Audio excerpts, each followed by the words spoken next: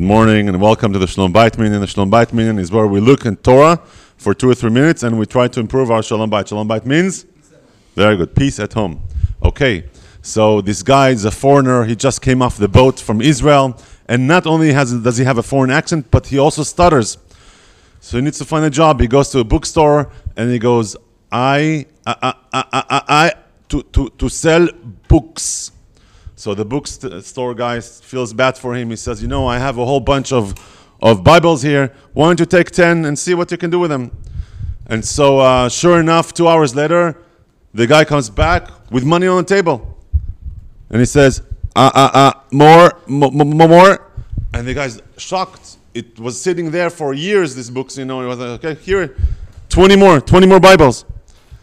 Of course, 4 hours later, this Israeli guy comes back and he goes, more. So he goes back to things and he sells, and after a week, he goes, I don't understand. Prince Charles or Henry or whatever his name is came up with a biography. It's the bestseller. I cannot sell one book here, and you've been selling my whole Bibles? How did he do it? So this Israeli guy says, I knock on doors, and I to say, you want to buy the book, or I read it for you.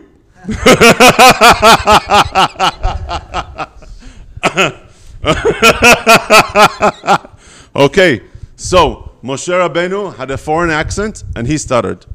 Before I proceed, I want to tell you something.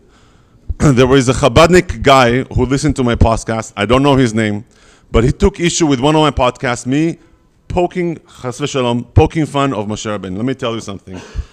I'm not poking fun of Moshe Rabbeinu. Chas v'shalom. Moshe Rabbeinu is a giant. Aspaklara Miriya. Who am I? I'm a nobody. Yes? But I do want to share with you this.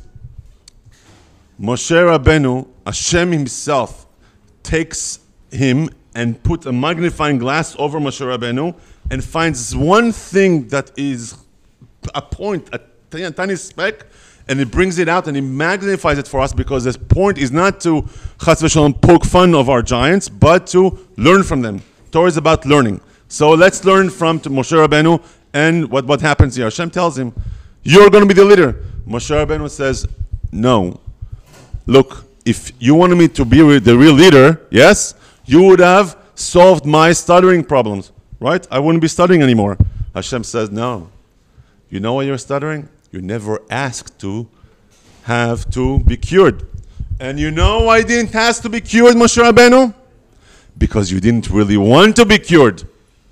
That's not me. That's Ramban, Nachmanides. He says, Hashem tells Moshe Rabbeinu, you really didn't want to be cured. That's why you didn't ask to be cured.